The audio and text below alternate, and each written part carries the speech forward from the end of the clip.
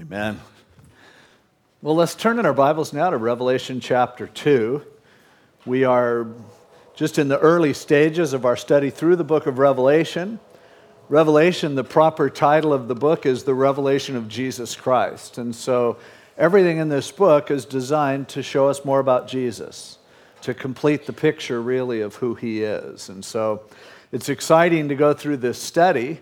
Revelation's an interesting and exciting book.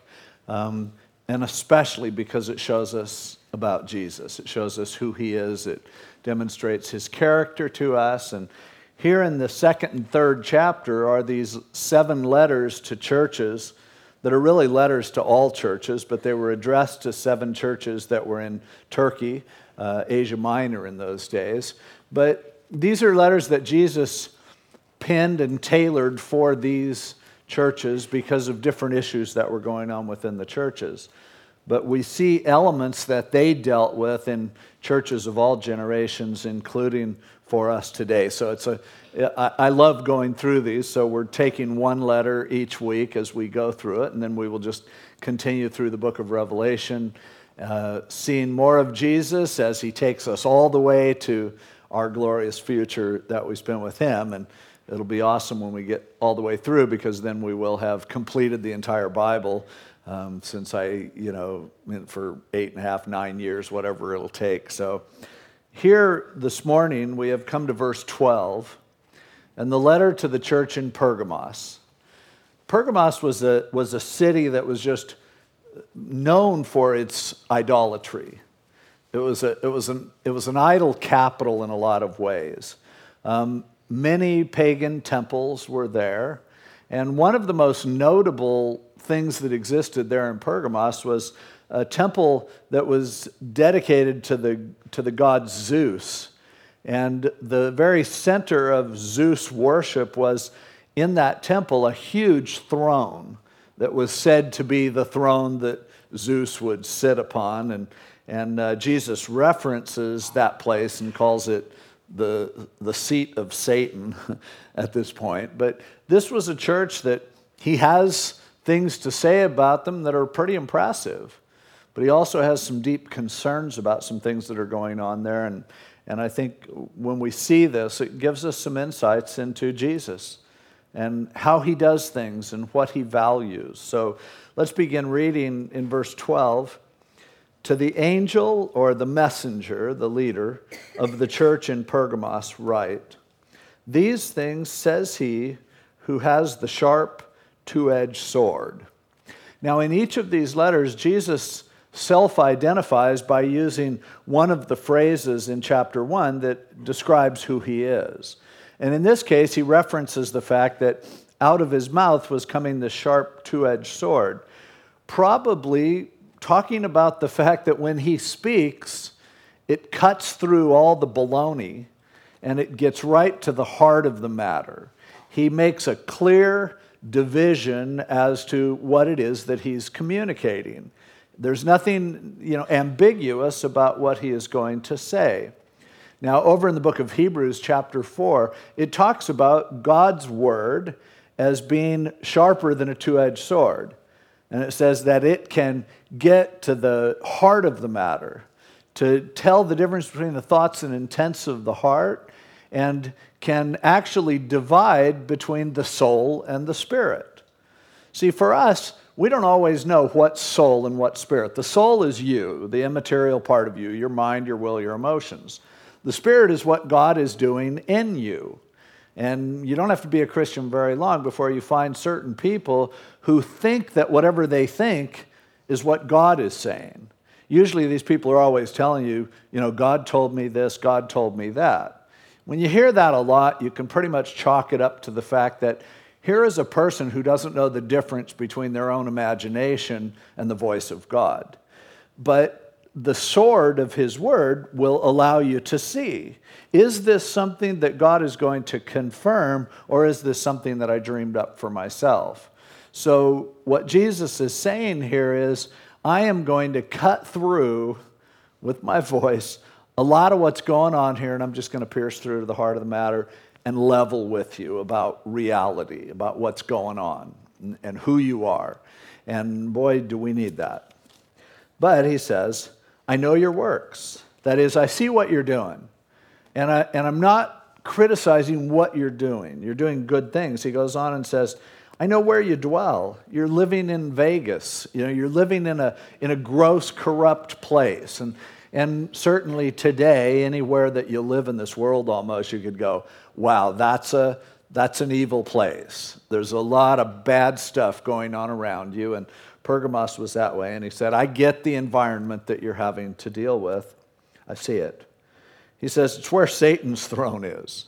He's like, yep, they think that's cool. And what they're worshiping isn't Zeus. They're actually worshiping the enemy. They're worshiping Satan himself. And you guys have to live there. And he said, and you hold fast to my name. You're not going away from being followers of Jesus. You're not going, no, I'm not a Christian. You speak up for me. You go ahead and have made a commitment to me. And it goes further than that because he says, you didn't deny my faith, even in the days in which Antipas was my faithful martyr, who was killed among you where Satan dwells. So he goes, not only do you guys hang on to the name, you continue to profess faith in me, but hey, even in a case of Antipas, who was a guy apparently who was a member of the church in Pergamos, who was persecuted and actually killed for his faith, he goes, hey, you even have a guy who was willing to die for my name and for the faith. He was a witness of me. So he goes, yeah, you guys are the real deal. You guys actually have a commitment, and it's been demonstrated in very graphic ways as you've been willing to stand up for truth. So far, so good. Living that way in a place where Satan dwells. But, verse 14, I have a few things against you. There's a problem. Because you have there those who hold the doctrine of Balaam, who taught Balak to put a stumbling block before the children of Israel, to eat things sacrificed to idols, and to commit sexual immorality. Thus you also have those who hold the doctrine of the Nicolaitans, which thing I also hate. We talked about the Nicolaitans a couple weeks ago. But the center of their problem, the center of the issue that he had with this church, is that there were people there who were following the teachings, the values, the standards of Balaam. Now, Balaam is an interesting, fascinating character, really, in the Old Testament. And we're not going to turn over there and read the whole story of Balaam because it takes several chapters in the book of Numbers. But if you want to read about his life and his issues, you can read like Numbers 22 through 25 and get a pretty good picture of what Balaam was about. But in order to figure out what he's talking about here, we need to get into the head of Balaam and go, okay, what was really driving this guy? So I'll give you a brief rundown on who Balaam was in order for us to understand what the doctrine of Balaam is that the church in Pergamos was leaning towards or adopting. Now, Balaam came out of nowhere, basically. In Numbers chapter 22, what was happening in Israel is that the children of Israel had left Egypt. God had delivered them. They had been wandering in the wilderness over towards Saudi Arabia, wandering all over the place. God gave them the law and so on. Now they're moving toward the Holy Land. They're moving toward the place that God had prepared for them.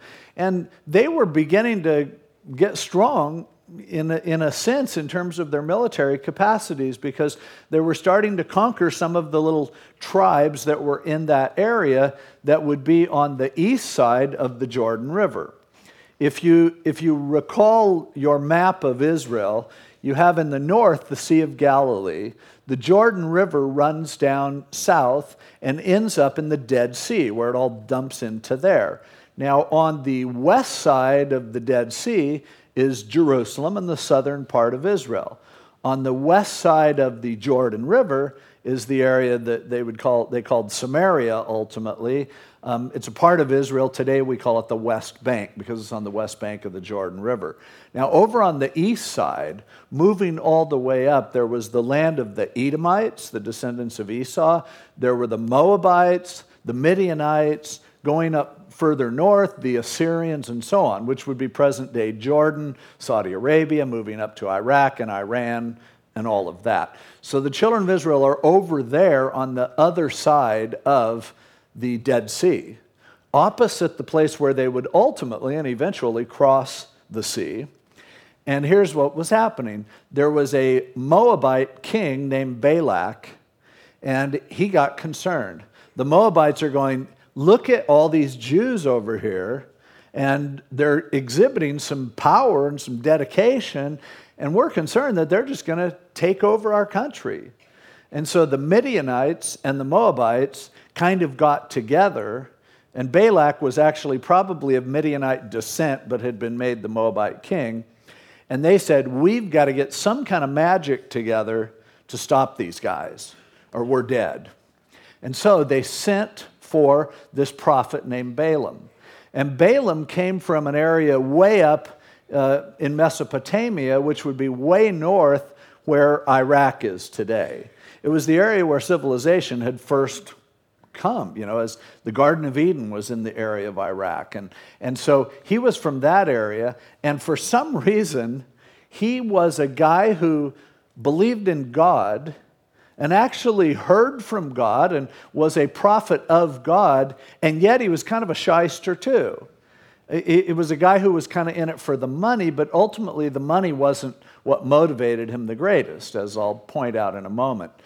But somehow, though he wasn't Jewish, from that area of the country, perhaps through relatives of Abraham when he went up north or something, he had heard enough about Jehovah God that he had connected to him. But he was also a magician and a psychic. Now that seems weird to us because we sometimes think that God only uses people who are really pure and that he'll never speak through somebody unless they're just really right-on Christians. But God spoke through Balaam, as you see over there in Numbers, for several chapters and actually spoke to him. And Balaam had a respect for God, and he would refuse to prophesy anything that he didn't hear from God. But at the same time, he did incantations and magic and things like that too. Kind of weird, but it says the Holy Spirit would come on him and he would speak, but he was also a pagan to a degree. So weird, but God sometimes chooses to use people who aren't necessarily 100% pure, and he'll use them for his purposes. So anyway, they called Balaam, and they went to him and brought him money and said, look, we will pay you. Balak wants you to come down and pronounce a curse on these people.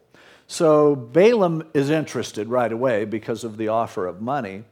But he said, look, let me go to bed tonight, and I'll see if God gives me a dream. That's usually how God would talk to him. So he goes to bed, and God goes, hey, who are these guys out here? And he goes, oh, they're guys that want me to come down and curse some people that are down there in the south. And God goes, don't do it. Those are my people. Don't go with them. And so he goes, okay. So he gets up in the morning, and he goes, God talked to me. And he goes, nope, can't do it. So they go back down to Balak. And they go, the guy's not going to do it. We offered him the money, told him he could do it. He won't play along. So Balak sends some more important people, probably with some more money. And he makes this offer, and he says, come down here. Just come down here, and we'll talk about this. So that night, God tells Balaam, what are you doing? I know what you're thinking. You're thinking of going down there. And he goes, well, no, I mean, they're asking, I don't know what I'm going to do. And God says, okay, well, if in the morning they come and talk to you, then you go with them. But if they don't, and only say what I say. So in the morning, he doesn't wait to see if they come. He's just like, okay, I'm going. Gets on his donkey, starts heading south in order to see Balak. It was at that time that the story that you're familiar with probably happened. His donkey stops in the middle of the road because the donkey sees the angel of the Lord, probably Jesus himself in his pre-incarnate state, and he's standing there, and the donkey stops. And he's like, what is wrong with you? He starts wailing on his donkey, and the donkey ends up coming to a place in the road where there's two walls, and he smashes Balaam against a wall and hurts his leg. Balaam's getting madder. He's whacking the donkey. And then finally the donkey just lays down. and he's beaten the donkey. And in the meantime, the donkey sees the angel of the Lord. He doesn't. Sometimes animals see things we don't see. And then the donkey starts talking to him. And he goes, "Why are you beating me?" And Balaam's so mad, it doesn't even occur to him, this is kind of weird that a donkey is talking. And he goes, "Well, because you hurt my leg, and you're not doing what I told you to do. I ought to kill you. If I had a sword here, I'd kill you right now." And the donkey goes, "Speaking of swords, look ahead." And all of a sudden, his eyes were open, and he sees the angel of the Lord standing there with a sword, going, "You ought to thank that donkey. If he had kept moving, I would have killed you." So he's like, "Oh, so I guess you don't want me going down to see Balak?" And the angel of the Lord just goes, "Fine, go. If you don't get this, go. But you only say what I'm going to tell you to say." So he goes on down there, and Balak says, "What took you so long?" And he said really what I think was a key thing, and Balak said it several times: "I wanted to honor you. And that's why I wanted you to come down here. Here's a chance for you to be famous. Here's a chance for you to get a lot of attention. Here's a chance for you to receive accolades. What took you so long?" And so he goes, what I offer you is more than money. I'm offering you honor." And so he goes, "Okay, what do you got?" He says, "Okay, come over here. Look at these people that are camped down here in the land of Moab. I want you to curse them." He goes, "Well, I can only do what God tells me to do. But here's what we do. Let's build 7 altars, and let's sacrifice some animals on them, and I'll do some other magic words and incantations, and let's see what God tells me." So they go through all this ritual, and God tells them, "Those people are blessed. Those people are my people. Don't say anything bad about them because they're mine." So he comes back to Balak, and he goes, "Well, bad news. God apparently likes these people. And I don't know what to tell you." And Balak's like, "What? What am I paying you for? What am I making a big deal about? I'm offering you so much, and that's what you have to say." He goes, "Well, I can only say it's not going to do you any good if I lie and say, God, what good is a curse that's fake?" And so Balak goes, "Okay, well, let's maybe from a different angle." He takes him over to another place where you could only see part of the children of Israel. And he's like, "Try it again." So they build 7 more altars, do these sacrifices, do the magic, and again, God blesses them and just says, "Hey, Israel's great." Now, Balak's getting really frustrated. Balaam's starting to think, I can pretty much forget about being honored by this guy. But he continues to promise honor, goes, "Try it once more." Takes him to another place from another angle. They build the altars. This time it says Balaam's pretty much given up on it, so he does no magic. He just goes through the motions. And again, God says to bless Israel. And at this point, Balak says something really important. He goes, "You've blown it, buddy, because I was offering you honor, and what you do is curse me and bless my enemies." And then Balak said something to Balaam. He goes, "God is the one who has kept you from honor. I wanted to honor you, and God's ripping you off. God is robbing you of the accolades that you deserve." And then Balaam goes, "Oh, by the way, I have one more thing from God." And he gives this amazing prophecy concerning the star who would one day come that would deliver Israel completely, that would take possession of all the land, of the whole earth. He gives this messianic prophecy just as a freebie. And Balak just goes, "Dude, if you don't get out of here, I'm going to kill you. I've had enough of you." But interestingly, and as you read the story in Numbers, in the very next chapter, Israel has a huge defeat. Because what happens is, it says that the Moabite women went down, and apparently Moabite women are pretty hot. Ruth was one of those. And they're like, "Hey guys," and the Israeli men are just, "Whoa." And they got into idolatry and everything else because of cute chicks. And it's like, and then they end up being judged for it. Now, what Numbers doesn't say there, but later on in Numbers chapter 31, when God says, "Kill Balaam," it says, Balaam counseled Balak and corrupted the children of Israel through sexual immorality and idolatry. And so here's what ultimately happened with Balaam, and it was his demise. He's telling the truth, he's saying the truth, he's making these great prophecies, but then he's like, there's got to be a win-win here. There's got to be a way that I can get honor and I can still speak with integrity and say what God wants to say and not end up, having this all be a waste. And so what he apparently does, and there are several references in Scripture to it, as he's leaving, he goes, come here, Balak, let me give you a tip. You're sitting there wanting God to put a curse on these people. He ain't going to do it. He somehow likes these people. But God or no God, if I was you, what I would do is, one thing that Moabites have going for them is hot chicks. So send them down there to the Israeli men, and for crying out loud, those guys are human.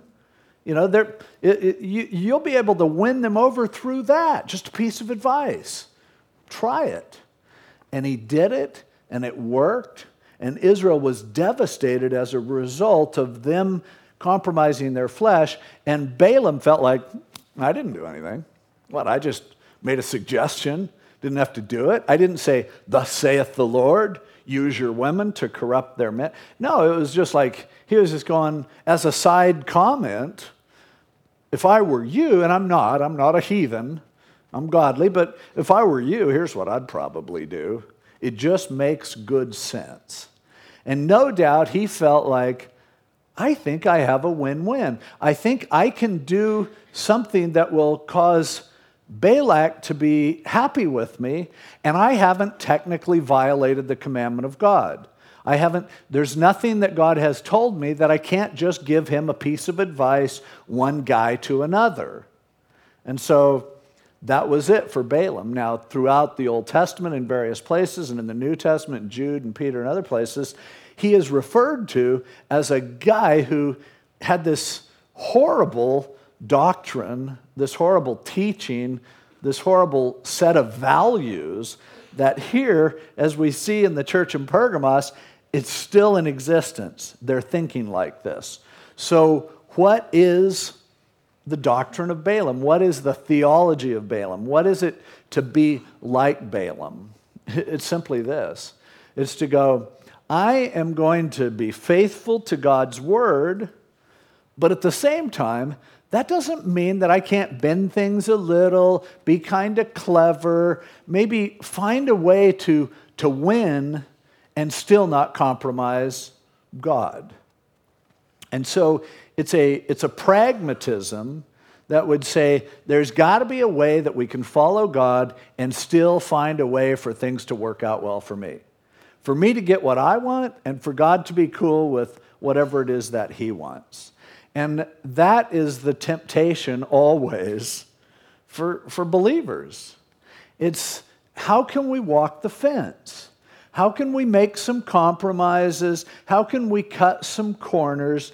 There has to be a way for God to win and for me to win too.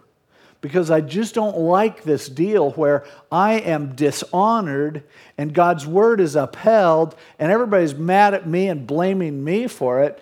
Maybe I can get creative and make this work out well for everyone.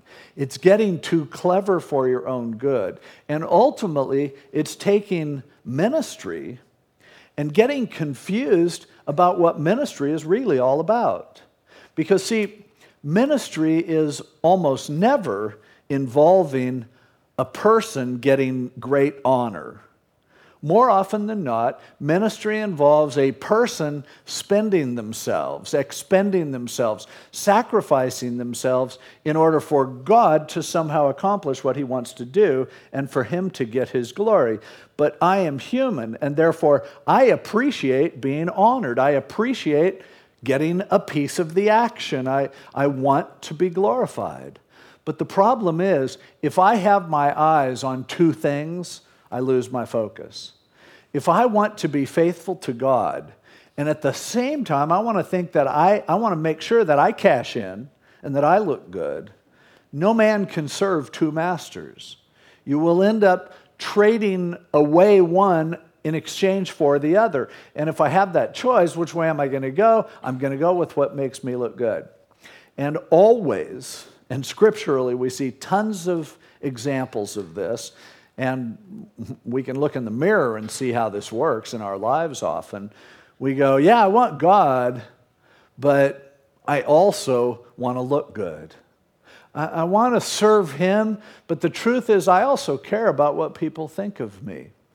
And whenever our eyes are on what people think of me, we put ourselves in a position where this danger can ensue. The practice of Balaam, the way he did things, can take over our lives and the way that we lead. And all along we're thinking, I'm being faithful to God. I mean, God hasn't told me that I can't look good to people. God hasn't told me that there's something wrong with me running my own publicity campaign along with faithfully saying what God has said. But what God would always say is, no, in order to, like John the Baptist said when Jesus came along, He must increase and I must decrease. That's how He gets His work done. And as soon as we, as His servants, decide that a part of our goal is that we would increase, that we could share the spotlight with Jesus. Our dream is always, it'd be so cool if I could become famous, and then as I'm receiving my award, I could say, and I just want to thank Jesus. As if Jesus is so excited to see somebody win some meaningless trophy and go, oh yeah, Jesus, He's our fans are our 12th man. Jesus is like our 13th, no, that's bad luck. Jesus is our 14th man. He's like there with us. And so we're going to give Him a championship ring along with all of ours. And look, everybody wins, right? No, everybody doesn't win. Because people cannot see Jesus when we're in the way. And He doesn't share the spotlight with anyone.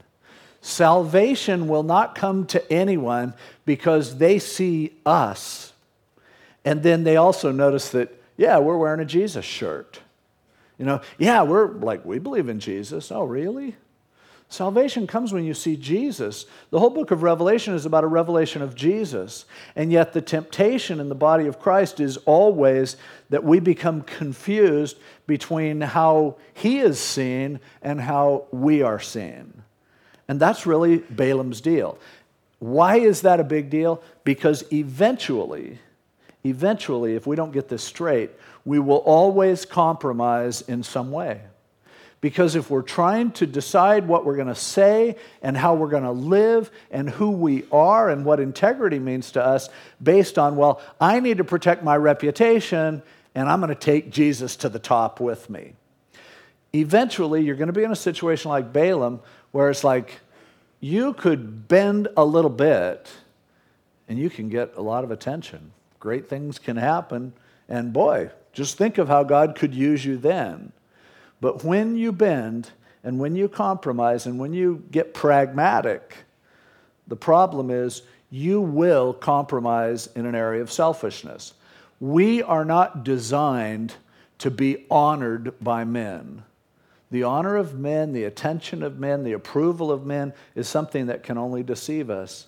And that kind of pride, that kind of power that comes from the attention of men will always destroy us. Pride comes before a fall.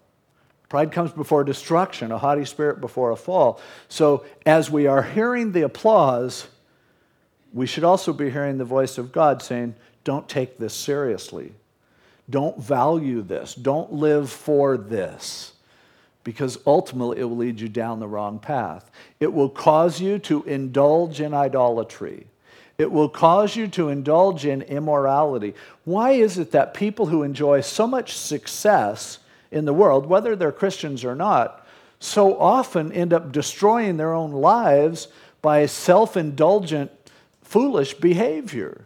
Why is it that someone who's at the top of their game in a sport And they have this image that people are paying hundreds of millions, even billions of dollars to say, here is our example, here's our champion. What causes them to ultimately go and sacrifice their marriage and their reputation and half of their assets ultimately at least, and then to lose endorsements and everything else, to go have sex with some floozy? It's like, what are you thinking? Why does that make sense to you? What causes you to go, let's see, a tattoo artist, Sandra Bullock. Yeah. I mean, what is going on in somebody's head? Well, it's simple. It's like, you know what? I'm bigger than life. I'm living my dreams. And I had this one little weird dream. I'm going to grab that too. And it doesn't just happen to celebrities. It happens to people in ministry. And you've seen this happen over the years where someone who's on top of the world, preaching God's word, judging others, and saying all the right things, all of a sudden the world comes crashing in on them because they've done something completely foolish and almost with a death wish. But that's what happens when we start to live for what feels good rather than committing ourselves to doing the right thing. Doing the right thing is always going to be the most rewarding, ultimately. But it's a question of, do you want to be honored by people or do you want to be honored by God? And the temptation is, I think I can have my cake and eat it too. I think I can have it both ways. I believe that I can have a happy marriage and I can also get a little action on the side. I think as long as I tithe from the money that I make, then I'm able to do with my 90% whatever I want. And how I get that money doesn't really matter. God should be happy because he gets his tip every week. And it's this idea of, I can have it all. I can live my dream and God will come along for the ride. God doesn't want to come along for the ride. He knows what's best for us.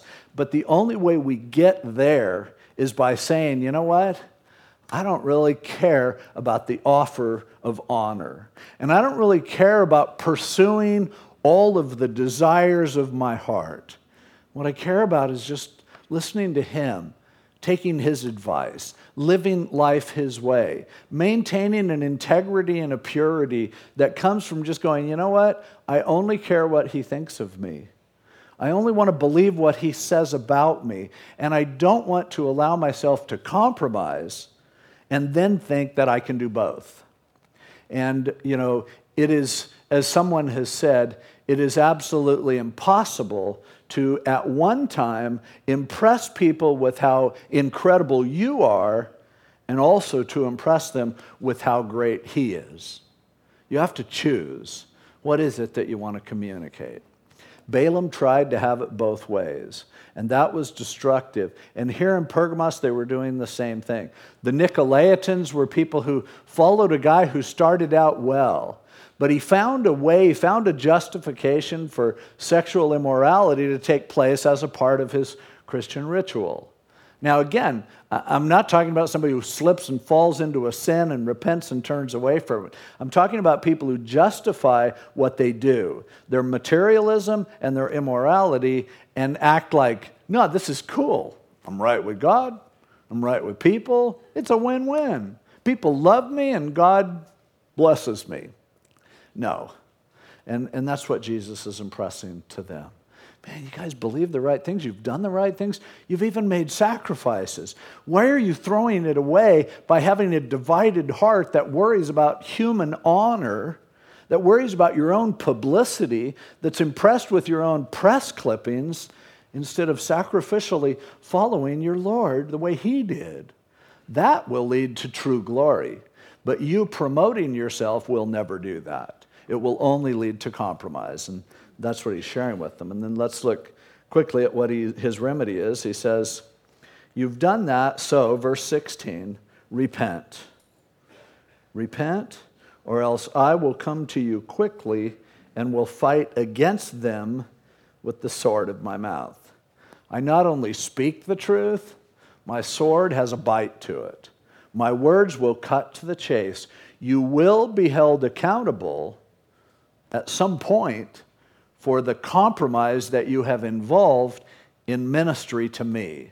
I will not let you get away with it. And history is full of examples of people who tried, and it's a long history of people who ultimately will feel the sword, will be separated, will be exposed by the word of the Lord because of their duplicity, because of their hypocrisy.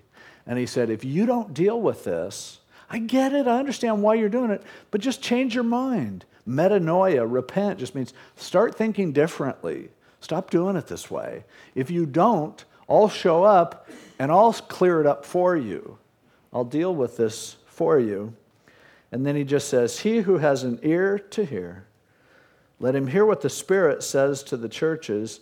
To him who overcomes or is victorious over this tendency, this temptation, I will give some of the hidden manna to eat, and I will give him a white stone, and on the stone a new name written which no one knows except him who receives it. Okay, over here you have the accolades of men. Over here you have the promise of honor. And using God to put yourself into a position of honor, that's an option. Over here you have going, no, I don't care what people think. I only answer to him, and I'm going to do it his way. Now he says, if you conquer that which will destroy you ultimately, then I'm going to come and I have hidden manna. Manna was not the most exciting food out there. Children of Israel got really sick of it, but it was incredibly nutritious. It was something that God fed them with in the wilderness for all those years, and they maintained a capacity that was really amazing in an area that didn't have a lot of food. So they appreciated it, even though sometimes they were thinking, I miss those Egyptian burgers that we used to have. What he's saying is, if you do this, I'm not going to hit you with a banquet necessarily. But what I'm going to do is I'm always going to take care of you. I'm always going to feed you and provide for you and strengthen you in ways that most people won't understand. It may not be a lot of public acclaim. In fact, it mostly won't be. People who can handle public acclaim are rare exceptions. But he goes, I'm going to be slipping you stuff under the table that will keep you going. I'll provide for you in mysterious ways. I promise to do that. You will never go hungry because you are being true to me. But then he says, and there's also going to be this white rock. And on this rock is going to be a secret name that only you and I know. And it's my pet name for you, put on a stone of white. And you put that in your pocket, and you will always know that no matter what anybody else thinks of you, you'll know what I think of you. You'll know that you are special to me. You will find that in times of difficulty, you can hang on to that rock, which is a reminder of my promises to you. You can hold that name, that description that I have given of you, that special place that you have in my heart, and that's going to be more than all of the accolades of people that will fade instantly because they love to put you on a pedestal and then knock you off of it. But you stick with me and you'll get me. And we will have a personal connection. We will have an intimacy that far surpasses anything that the accolades of men could ever accomplish in your lives. And he goes, that's what I've got. To compare a rock with a name and a bit of manna to everything that the world has to offer, it doesn't sound like such a good trade on one level. But finding out what happens to people who pursue accolades, Balaam in his case ended up being killed for his clever little move, for his great advice to Balak. The path of prominence, the path of honor, ultimately leads to a very bad place. But simply living your life to please God, doing what he gives you to do, walking in integrity and never selling out what you have your faith in order to get something that you think you want, ultimately that leads to a rock. That leads to a personal connection with the God who made you. And that and what he provides for you cannot compare to whatever it is that people can offer, whatever it is that compromise and pragmatism will ultimately give you. And God takes care of us very well. He's not saying, all you're going to have is manna and a rock. He's saying, when everything else fades away, you've got me. To trade away me for other stuff, you're going to lose all that stuff and lose me. A great reminder to us, and I think today, as in those days in Pergamos, we are surrounded by sin and temptation. We are always given opportunities to find a way to weasel our way into finding a way to make life pay off well if we will only compromise what God is telling us to do. And that choice is the critical choice of our lives. Will we live in integrity, or will we compromise in order to gain applause? And the Lord makes it clear which is the wise decision. Let's pray. Lord, thanks for your word, for giving us this powerful example of Balaam, and then shining a mirror on us. And God, I pray that for each of us, right now and this week, as we reflect on this passage, that you would show each of us the Balaam that is in us. You would show us areas of our lives where we are selling out what matters most to try to please people, to try to make it work both ways. We're looking for a win-win, and we're going to come up with a lose-lose if we don't get this. So God, please show us ourselves, and in all of our ugliness, and then forgive us and cleanse us, and let us see ourselves clothed in your righteousness. We thank you for this message that, Lord Jesus, you wrote to that church in Pergamos, but that you've shared with us today. May we live our lives in light of this reality and this truth. In Jesus' name, amen.